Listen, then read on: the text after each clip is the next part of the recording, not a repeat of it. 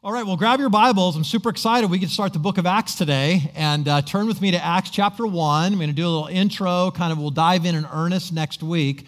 But as you're turning there, how many of you know what happened on June 29th, 2007? I don't see any hands. Let me give you a hint. It changed the world. I'll give you another hint. How many of you are carrying with you right now a smartphone? Come on, raise your hands. Like most of you, like probably all of you, right? June 29, 2007 is the day the first iPhone shipped. And those of you who are like BlackBerry users like me way back in the day, you're like, hey, wait a minute. You know, the smartphones before iPhone. But hey, I think we all have to admit that something shifted. I mean, something tectonic shifted on June 29, 2007 when that first iPhone shipped. Steve Jobs, in fact, said that the iPhone is a revolutionary mobile phone and a breakthrough in communication devices. And I don't think he was exaggerating. So that today, 3/4 of Americans hold smartphones with them like their dearest child, right? It goes everywhere. We use it for everything. Some of you are going to need your smartphone to get home today. Right? You use it for school. You use it for work. You use it for entertainment. I mean, you walk into a room and everybody's head is down. Some of you are using it right now and it has nothing to do with the sermon. Others of you are looking at your Bibles, right? It is ubiquitous. It's everywhere. It is an absolute cultural phenomenon. And it has changed our world. Now, we can argue whether that's been a good or bad thing. Like some of you have heard the studies, like the iPhone is actually rewiring our brains, or smartphones, right? They're doing things to us that we don't quite fully understand. What we can't argue with is that it changed the world. It has been a cultural phenomenon. It has created this tectonic shift in how we relate to other people and screens and all these kinds of things. Now, that has happened in the history of our world many times, right? We could go back to the invention of the printing press and different things like that where things have come along, whether it be technology or ideas. The Reformation that we celebrated 500 years of the Reformation last year. I mean, all of these things that had this radical impact on the world. And if you were to ask the man on the street, or even one of you, hey, describe to me, like, what is Christianity? I doubt you would hear things like world-changing, tectonic shift, cultural phenomenon. You probably, now why? Why wouldn't you hear that? Well, because people kind of think, well, gosh, 2,000 years of human history would make me not think that. Like, you ask somebody, well, yeah, there's Christians and there's churches and they're all over the United States, and I don't really think of them in terms of that. I mean, I guess I've been living with this so long, it just sort of feels like the air that we breathe. And so I look at Christians and I look at churches, and they're people trying to do good things. They're trying to be good neighbors. They're trying to be moral. They're trying to be upright citizens. Whatever it is, whatever the conception that we have of Christianity.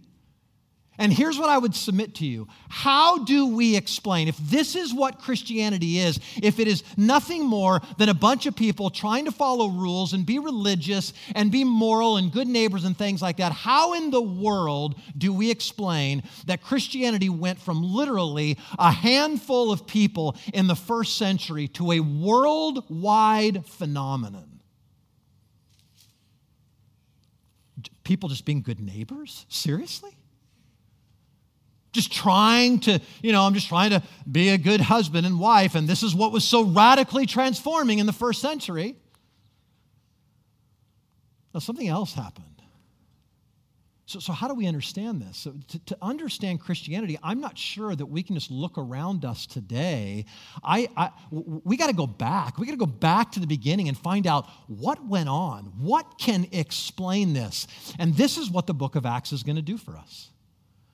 The book of Acts is going to take us back, and it's going to show us historically how it is that this thing went from this little tiny band, this sort of insulated, not sure, scared, all this sort of stuff happening to what it has become today, so that there is hardly a place in the world that has not heard the name Jesus Christ. Like, think of this. How do we conceive that there was a time in human history where you could walk up to somebody and say the name Jesus Christ and they would have absolutely no idea what you were talking about. We wear crosses around our neck. What if we could go back to a time in history where people would go, what in the world are you wearing? What is that? What's this crucifixion? That's horrible. Where resurrection was laughable, and yet so many of these things, Jesus Christ, resurrection, crucifixion, all these things have become kind of like white noise in our world. So what explains this? See, if we rewind the clock and we go back, we can look at historically, and this is what the book of Acts does for us. But lest you think that we're going to spend the next several months just looking at a historical document, and what this provides is some interesting history. It's not just history. Acts provides us a way forward. Yes, Acts shows us some remarkable things that happened in the early church. But it's going to show us how it is that this little tribe became this worldwide phenomenon that we know today. So I want to look at this. So today, here's what we're going to do. Today's just an intro. Okay, all I want to do is kind of orient you. And you know what I hope coming out of this? I hope I give you enough information that you want to go back and read the book of Acts. You want to see these themes start to emerge. Because some of you are like, I don't know how to read my Bible. I don't know what to do. I want to help you with that today. I want to help you see some things. I want to give you some handles to grab on, some things to be looking for as you walk through this book. But I hope also to challenge you personally and see, man, this thing has real life impact for you, for me, and for us as a church. Okay? So the book of Acts is written by a guy named Luke. And Luke wrote both the book of Luke, the Gospel of Luke, and the book of Acts. And these were actually, you might consider them companion pieces. It was a 2-volume work. And back in those days, you didn't have paper, you had vellum. It was on a scroll, and every scroll was about the same length. And so you knew you had this much space to write on. It wasn't like I got unlimited reams of paper, right? The first volume is 10 pages, the next volume is 420. It's not like that. You write about the same. So this is what Luke did. If you look at Luke and Acts, they're about the same length. So he had to choose, he had to pick. This is what the story I want to tell. And he writes it to a guy named Theophilus. Theophilus means lover of God. And we don't know who Theophilus was, but it's pretty good reason to believe that Theophilus was probably A, wealthy, and B, probably a new Christian, or at least certainly exploring Christianity, and probably had asked Luke the question, Luke, I'll pay you to do some research for me. Luke's a doctor. You go and you research this phenomenon that I am now seeing in our world today called Christianity. I want to know where it came from, and I want to know what it's about. And so Luke sits down and goes, okay, I'm going to go do all the research, and I'm going to come back, and I'm going to write this 2-volume set, Luke and Acts. And this is what we get today. Now, if we were to sit down with Luke and say, Luke, help us. How is it, Luke, that Christianity went from 12 apostles, one of them kills himself, they add another one. How is it that it goes from that group to billions of adherents that are on every continent worldwide? And I think I know what Luke would tell you. I think he'd say, look at the words of Jesus. Jesus gives us 3 things. And if these things were true then, they're true now. So if we said, Luke, what could we do? How in the world will we see our world turned upside down the way that Acts talks about it? Our world impacted, us reaching people with the gospel. How's that going to happen in our day? And I think Luke would say the same 3 things. What was true then must be true now. And so let me show you these, okay? So we're not going to, I think your notes say that this is going to be, I'm going to be preaching on verses 1 through 11. I'm actually going to do all of that next week, but I really want you to just focus in on one verse. But let me give you a little bit of context, okay? So start with me in verse 4. And while staying with them, this is Jesus, he ordered them not to depart from Jerusalem, right? This is the capital of where all the Jews are, but to wait for the promise of the Father, which he said, you heard from me. For John baptized with water, but you will be baptized with the Holy Spirit not many days from now. So when they had come together, they asked him, Lord, will you at this time restore the kingdom? And look at how Jesus responds. He said, it's not for you to know the times or the seasons the Father is fixed by his own authority, but you will receive power when the Holy Spirit has come upon you, and you will be my witnesses in Jerusalem and in all Judea and Samaria and to the end of the earth. Now, I think within that verse 8, and that's all I want to look at today, and that verse 8 is the key to the book of Acts and the key to why it exploded and the key for us today. There are three things that Luke tells us that if these things, this is what explains it. This is why it happened, and this is how it can happen again today. And that's all I want to look at, okay? And then talk to you about how that's going to relate to us. So the first thing, you'd say, Luke, what is it? How did this happen? He'd look at Jesus' words in verse 8, and he'd say, they were empowered by the Holy Spirit. Look at verse 8, but you will receive power when the Holy Spirit has come upon you. Now, this is exactly what happens. You'll begin to read the book of Acts, and you'll see that in Acts chapter 2, the Spirit of God falls upon them. They speak in other tongues. It's this wild moment, like what's happening there, but they're empowered by the Spirit, and then everything changes. So different, right? I mean, what they were before and what they were after is not the same people. Now, there's some interesting things we got to think about that, but one of the things you're going to see in the book of Luke is the centrality of the Spirit of God. In other words, Jesus is going to say, I've got a mission for you. There's something I want you to accomplish, but you will not accomplish it apart from the power of the Holy Spirit. Not possible to do what I'm about to tell you that you're going to do.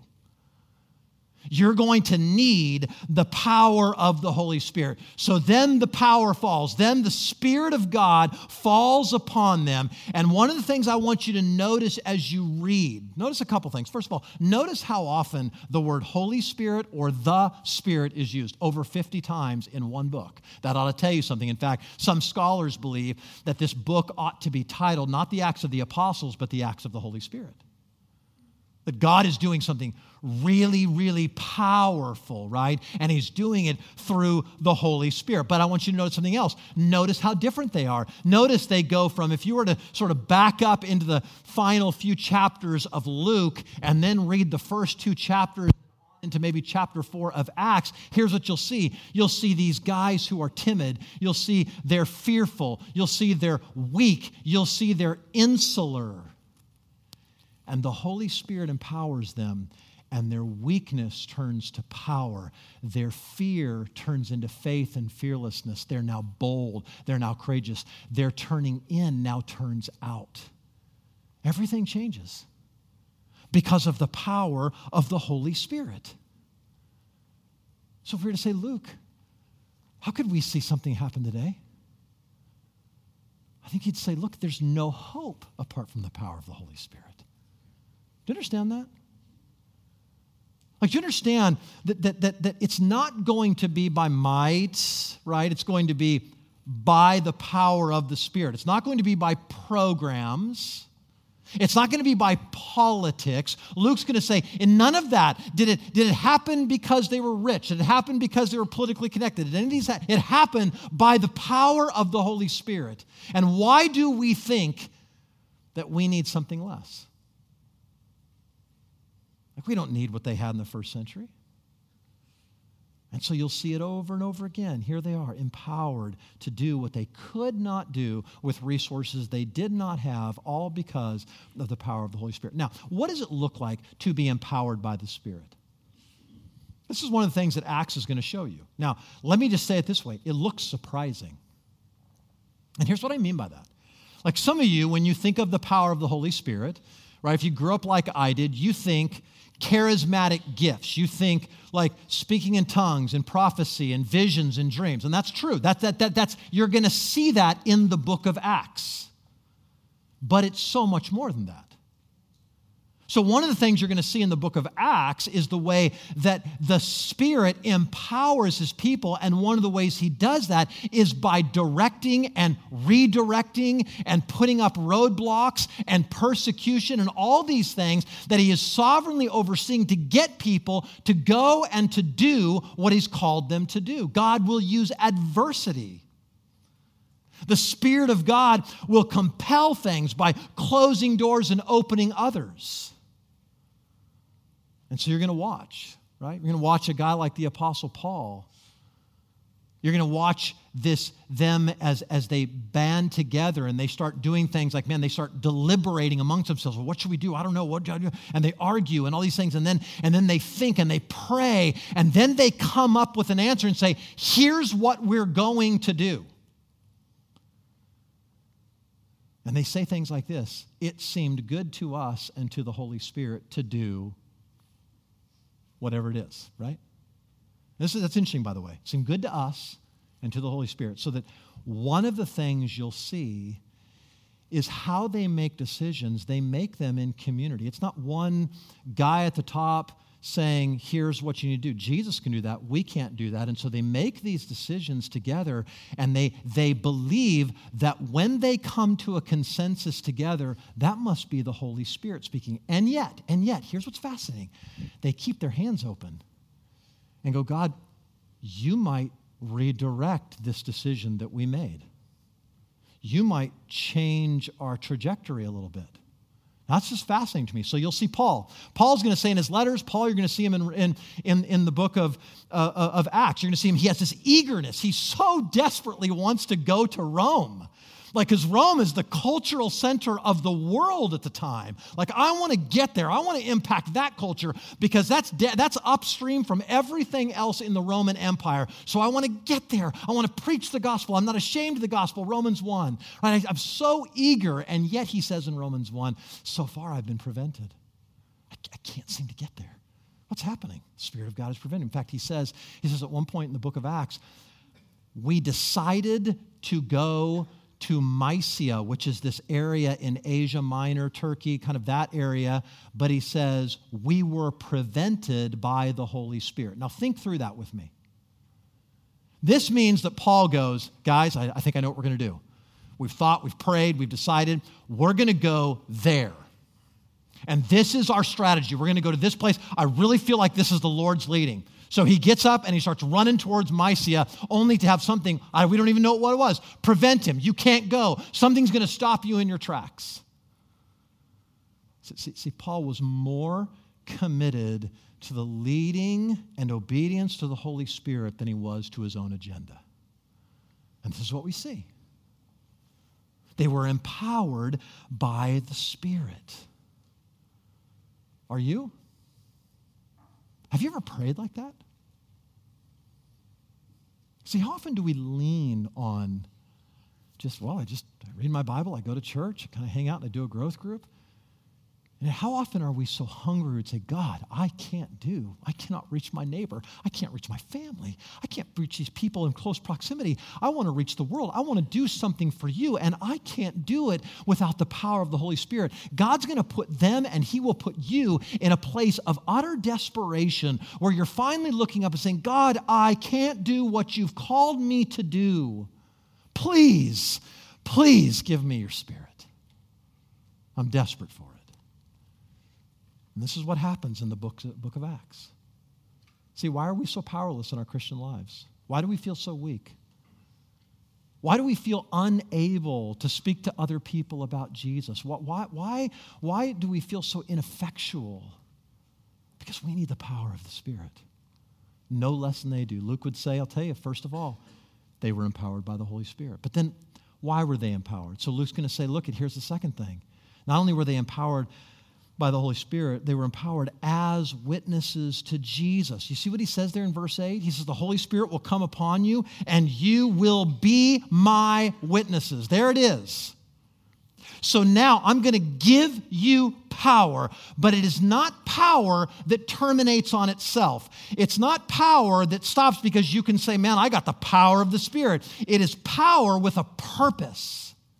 And it's the power to witness to Jesus. Now look at Many people in this room, myself included, grew up in a denomination that taught us that the way you know that you have been empowered by the Holy Spirit is that you manifest some sort of miraculous speech, whether it's tongues or prophecy or something like that. That is not what the book of Acts says. The book of Acts says you'll know you have power when you start witnessing to Jesus. And you watch it. You watch every time. Peter, filled with the Holy Spirit. Paul, filled with the Holy Spirit. Boom. And what comes out of their mouth? Jesus comes out of their mouth.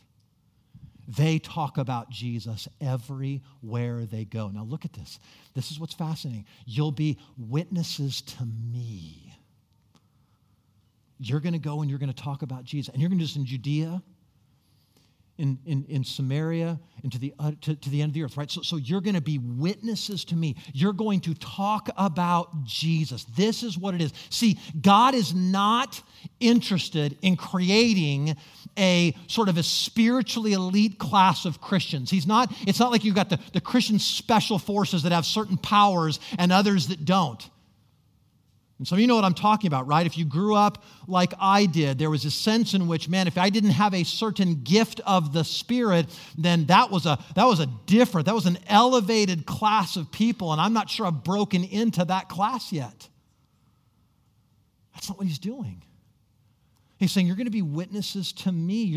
This is the purpose behind all this, right? And this, by the way, this word witness is where we get our word martyr. Martyr is actually a Greek word. Martyrios is witness. Now, they didn't think of martyr as we think of martyr, but it became our word martyr because of what happened to almost all of the apostles except perhaps John.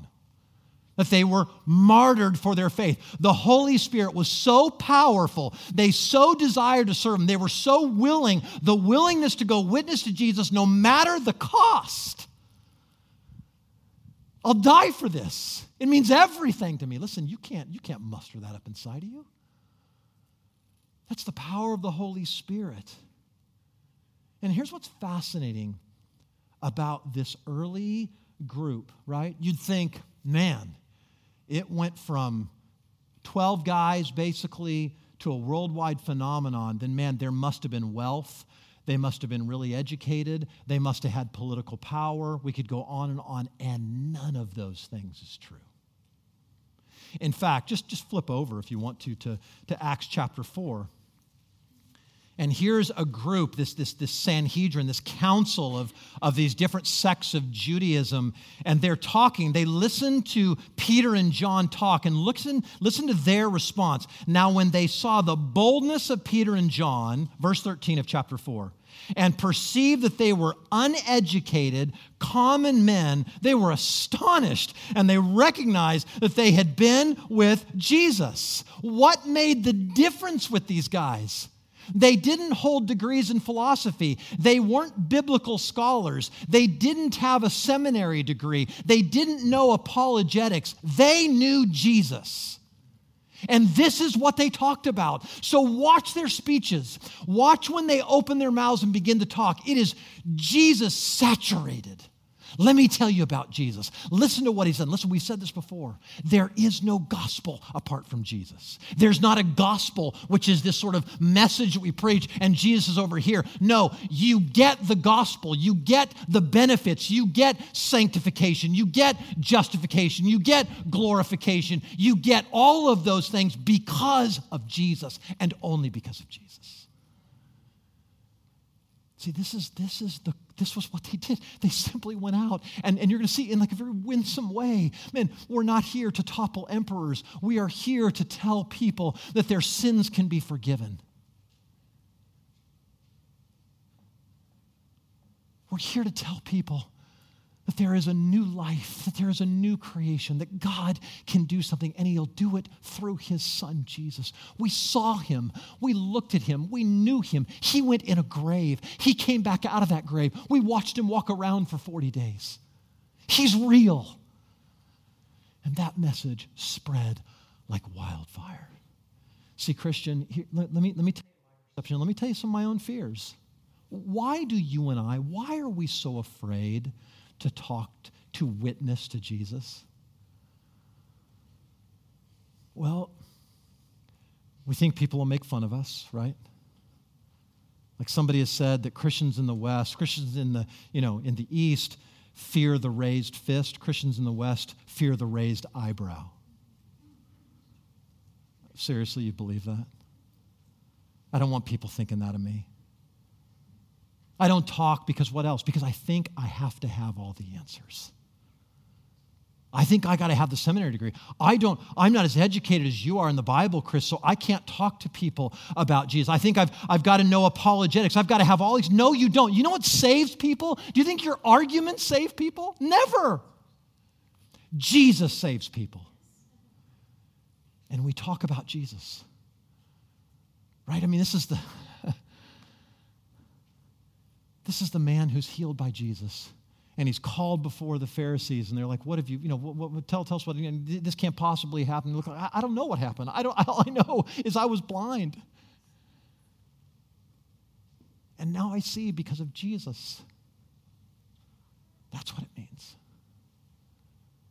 We go out and we witness to people. Listen, what if the only explanation, Foothill Church, for this place? What if God broke it? What if revival broke out at Foothill Church in our surrounding region? And if the only explanation was, man, they waited on God, He empowered them with the Holy Spirit, and they simply testified to Jesus. It wasn't a light show. It wasn't a fog machine. It wasn't a rockin' band. It wasn't a program. It was Jesus.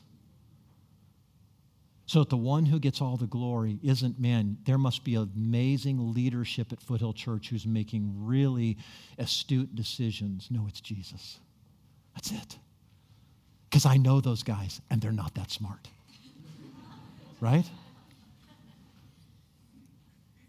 They were witnesses to Jesus, empowered by the Spirit, Luke would say.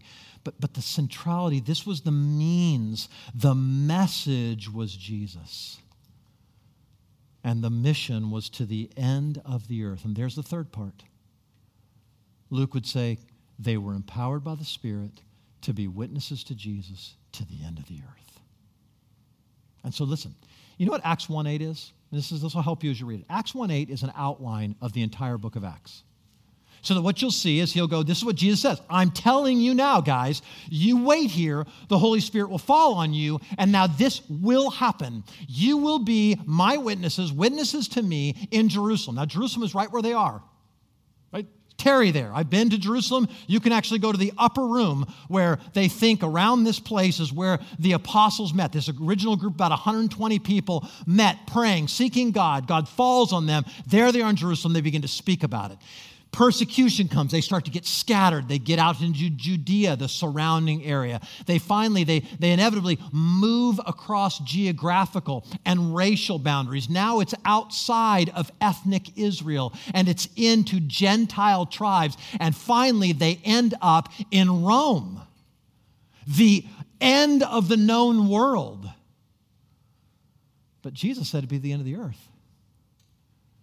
So in many ways, this is fascinating. Did they make it to the end of the earth? Well, yes and no. So that when we end the book of Acts, flip over there and look at it really quickly. You end the book of Acts, and what do you have? It almost ends without an ending. It's like there's not and they live happily ever after. And the world was taken by storm. It is, Paul continues to preach. Paul says, okay, the Jews have rejected it. I'm heading off to the Gentiles, and they will receive it. They will do exactly what Jesus said would happen in chapter 1, verse 8. So in all actuality, there really is an Acts 29 and an Acts 30 and 31 and 32, and you and I sit here across a continent 2,000 years later, across oceans, sitting here worshiping Jesus. Why? Because this cultural phenomenon that swept the earth that said we've received the power of the Spirit to go talk to people about Jesus, and we can't keep it to ourselves. We got to take this to the end of the earth. Now listen, It's organic, and yet it's organized. Like, it's amazing how this thing happens. It's how any movement happens, right? It's this sort of organic move. It's like mouth-to-mouth word, just moving out among the people. But they also think very strategically. And so Paul goes, man, I'm going to go, and you watch Paul, and Paul will go to all of the major urban centers of his day. And what will he do? He'll plant churches. And he'll plant churches, and in that, as he's planting them, he's like, okay, this is hard work here. I'm in Corinth. This is rough. There's a lot of people I got to gather, and I've got to raise up leaders. So he raised up leaders. He then appoints what are called elders, this group of men. And he says, this group, you're going to lead the charge here, and some are going to preach, and some you're going to shepherd. You're going to watch over the flock. This is what you're going to do. This is your job. So you'll see in Acts, I think it's 19, where he leaves Ephesus after pouring 2 years into the people of Ephesus. There's weeping. We don't want you to go, Paul. And Paul says, no, I've got to go plant more churches. I got to go raise up more elders. We got to get this word out of here. And this is how it's spread to the end of the earth. Not because of just Paul. Because Paul went and got another leader who got another leader who got another leader. And pretty soon it crossed oceans and it crossed states and it came out here and it found us. And here we are. See, Luke would say to us, here's what you need. It won't be done without this, without the power of the Holy Spirit, witnessing to Jesus to the end of the earth. That's the passion. That's the drive. Now listen, here's what's interesting. If you look at every, let's call them gospel-centered, Jesus-centered revival that has ever happened in human history since then, you could say the same three things were there. They were empowered by the Holy Spirit. They witnessed to Jesus, and they couldn't keep it themselves, and they took it out to the end of the earth. At Foothill Church, here's the thing. If we want to see God do something in our church, among us, in our families, there'll be no difference. It'll be because we're empowered by the Spirit to be witnesses to Jesus to the end of the earth.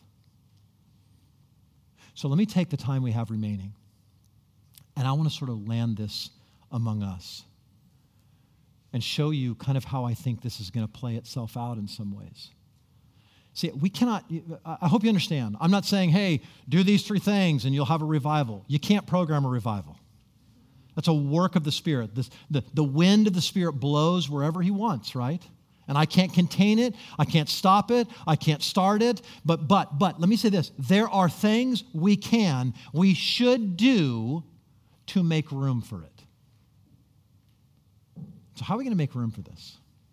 How do we make room for the Spirit to come? How do we make room to be witnesses to the ends of the earth, to do all these things? Well, let me give you a few things. Number one, we can pray more. Now, let me flesh this out. We last year, we started this thing where we would meet on the last Wednesday night of every single month, and we would gather in here in this room, and we'd pray for about an hour and a half. And if you've been there, if you've been to one of those prayer meetings, I mean, they have become sort of increasingly powerful the longer we've gone on. These are amazing times in God's presence, but we recognize that there is no such thing as the power of the Holy Spirit apart from prayer. It doesn't happen. The early church, right, the Spirit descended in a prayer meeting. The early church was started in a prayer meeting. There's all these things you're going to see them praying in prayer meetings and the things that God does. Peter's released from jail because of a prayer meeting. Now, all these kind of things going on because of prayer. So we need to pray. And so one of the things we want to do, and we've recognized, is that by having it on the last Wednesday night, it makes it more difficult for some of you to come to. You work, I get it, the 210's terrible. I mean, we could go on and on about traffic and how awful it is. So what we're going to do is once a month, on the last Sunday night of the month, we're going to have our prayer meeting. We're going to try this.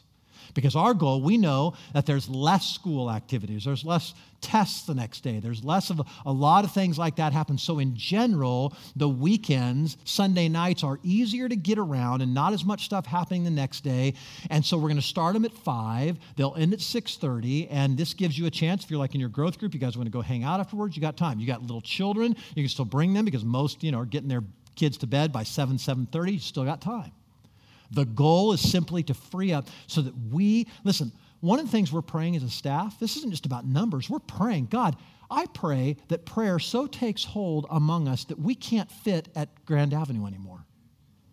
There's just too much desire. Like, we got them pushing out the doors, whatever. We got to go to a bigger slot in order for us to accomplish what you've called us to do, because people are hungry for the power of the Holy Spirit in their lives and the life of this church. And so we're going to change our service time to be at the last Sunday night of this month is when we'll start. And we'll meet together and we'll call on God and pray. And I would encourage you, man, set those times. Get them on your calendar right now. Every last Sunday of the month, save December. We're going to meet and we're going to pray together, okay? And while we're talking about service time changes, let me talk about something else we're going to do. We're actually going to change our Sunday service times, okay? Now, bear with me. Don't stone me yet. I was talking to one of our senior saints who's been in this church for over 50 years, and she's like, Pastor Chris, when you came, we had the same service time for 40 years. You've been here for 10 years. We've changed it 25 times. What is happening?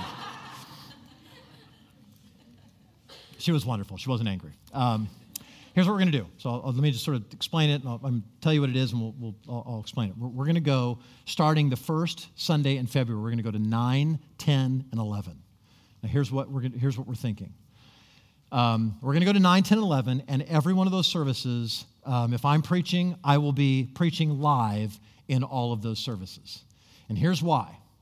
So many of you, like over at Baseline, hello, and you're watching me via live stream right now. And one of the reasons we started live streaming there was a capacity thing going on there, but there was also our desire. We were like, okay, we prayed about this, we thought about this, and we sensed, God, you want to expand, you want to do more, not just about Foothill Church, but you want the gospel to get out, okay? So we're going to put technology in place that allows us to go to what would be called multi-site ministry, where there could be, let's say, a Foothill Church in Pasadena or Claremont or whatever, and the longer, we've now been doing this for about a year, and let me just say it this way, it's one of those things where the longer we've done it, the longer we've gone through this, the more uneasy we've become about it.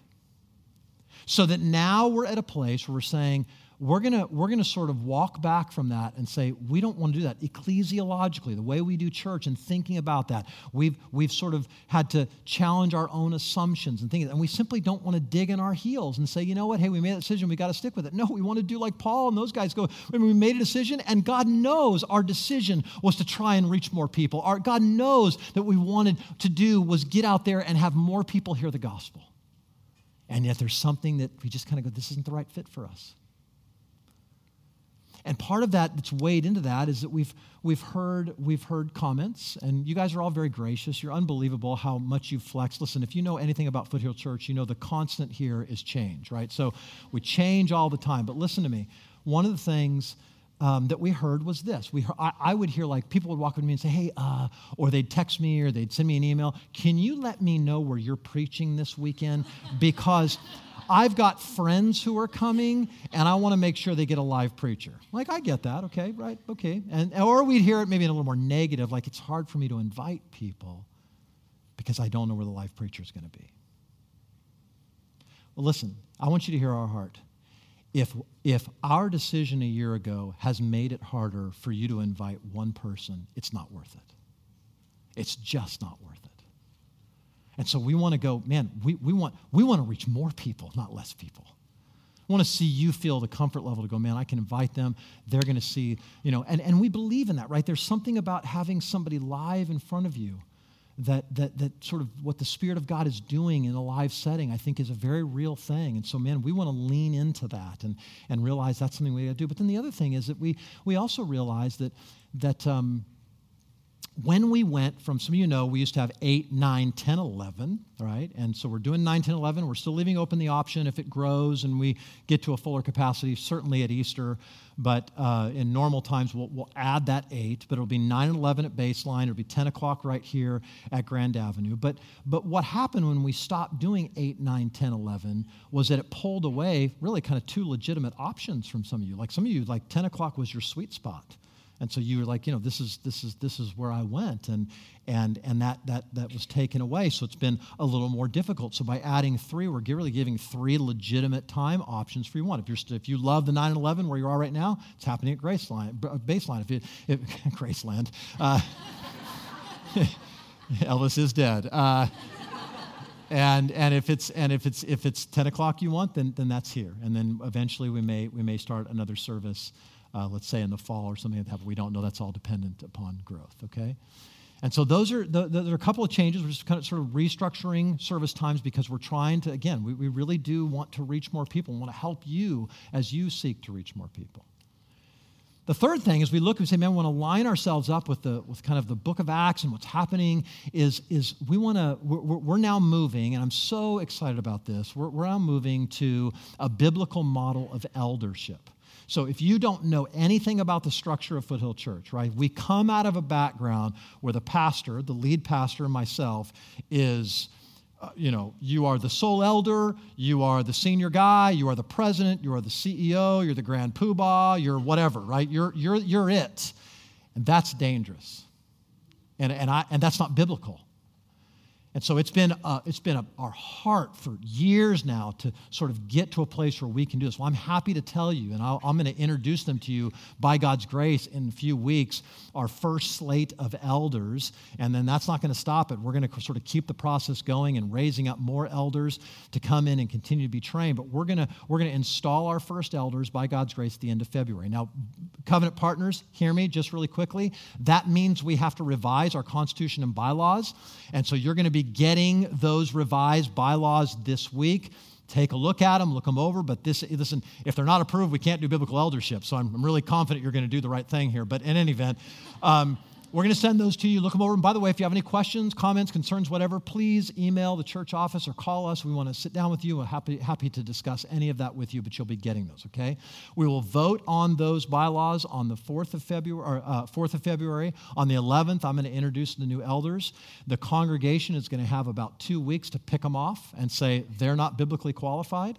And I can tell you why. I'm not saying, Shane Marks didn't, I don't like the tight pants that he wears, and so he can't be an elder. That's not a biblical disqualification, okay? If you can tell me why Shane is not a good husband or father or whatever, then Shane will not be an elder, right? But that's what we're after. We want you to see them. We want you to have a chance to speak into that, and then we affirm them. We will lay hands on them and commission them on the last Sunday in February, and I am so excited about that. But now, let me give you one last thing. We're going to do more outreach and more church planting than we've ever done. Now, let me explain to you. Some of you know that we've now linked arms with this group called Acts 29, and Acts 29 is a movement of churches that plant other churches. And so we sort of set our face, said we're going to do this, and so we've now partnered with them. We are an Acts 29 sort of recognized church, and we've even, some of you recall, back in September, we started a campaign that we called To the End of the Earth, and we had the envelopes on the wall, and you went and grabbed an envelope, and we raised a bunch of money, and here was the goal. I think we said this at the very beginning. The goal was to raise $245,000. So many of you were incredibly generous. It was amazing to see how God sort of met us in that. And at the end of October, we sort of shut the campaign down, said, man, you can keep giving your pledges and all that, which is what Michelle and I did to sort of make what we said we would do.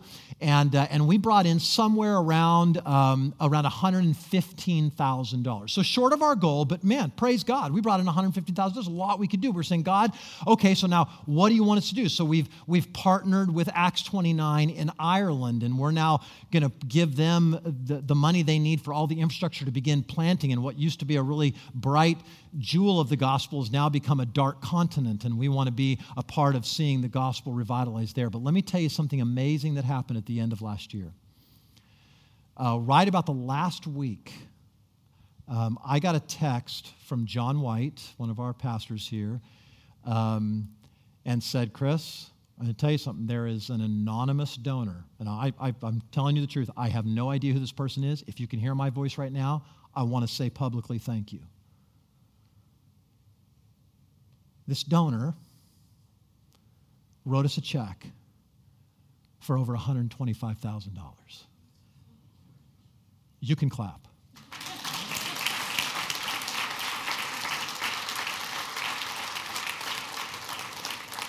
So when the dust settled on that, at the end of the year, we had not 245,000, we had 250. In fact, from all the giving that we brought in last year, we brought in over $300,000 to give away.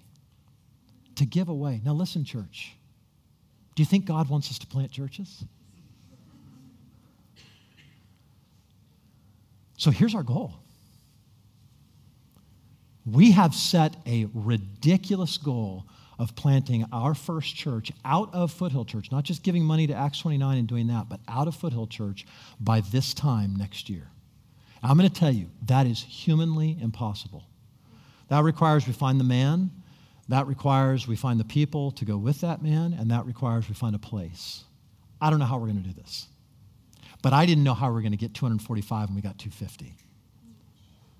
And God is not constrained by things that seem impossible to us. Amen?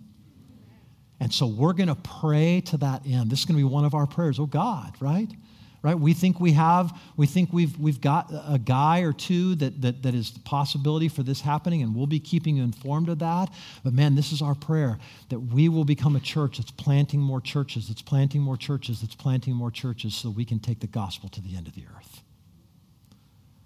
I want to be a church. I want us to be a church. I hope you want to be a church that is empowered by the Spirit to be witnesses to Jesus to the end of the earth. Let's pray to that end.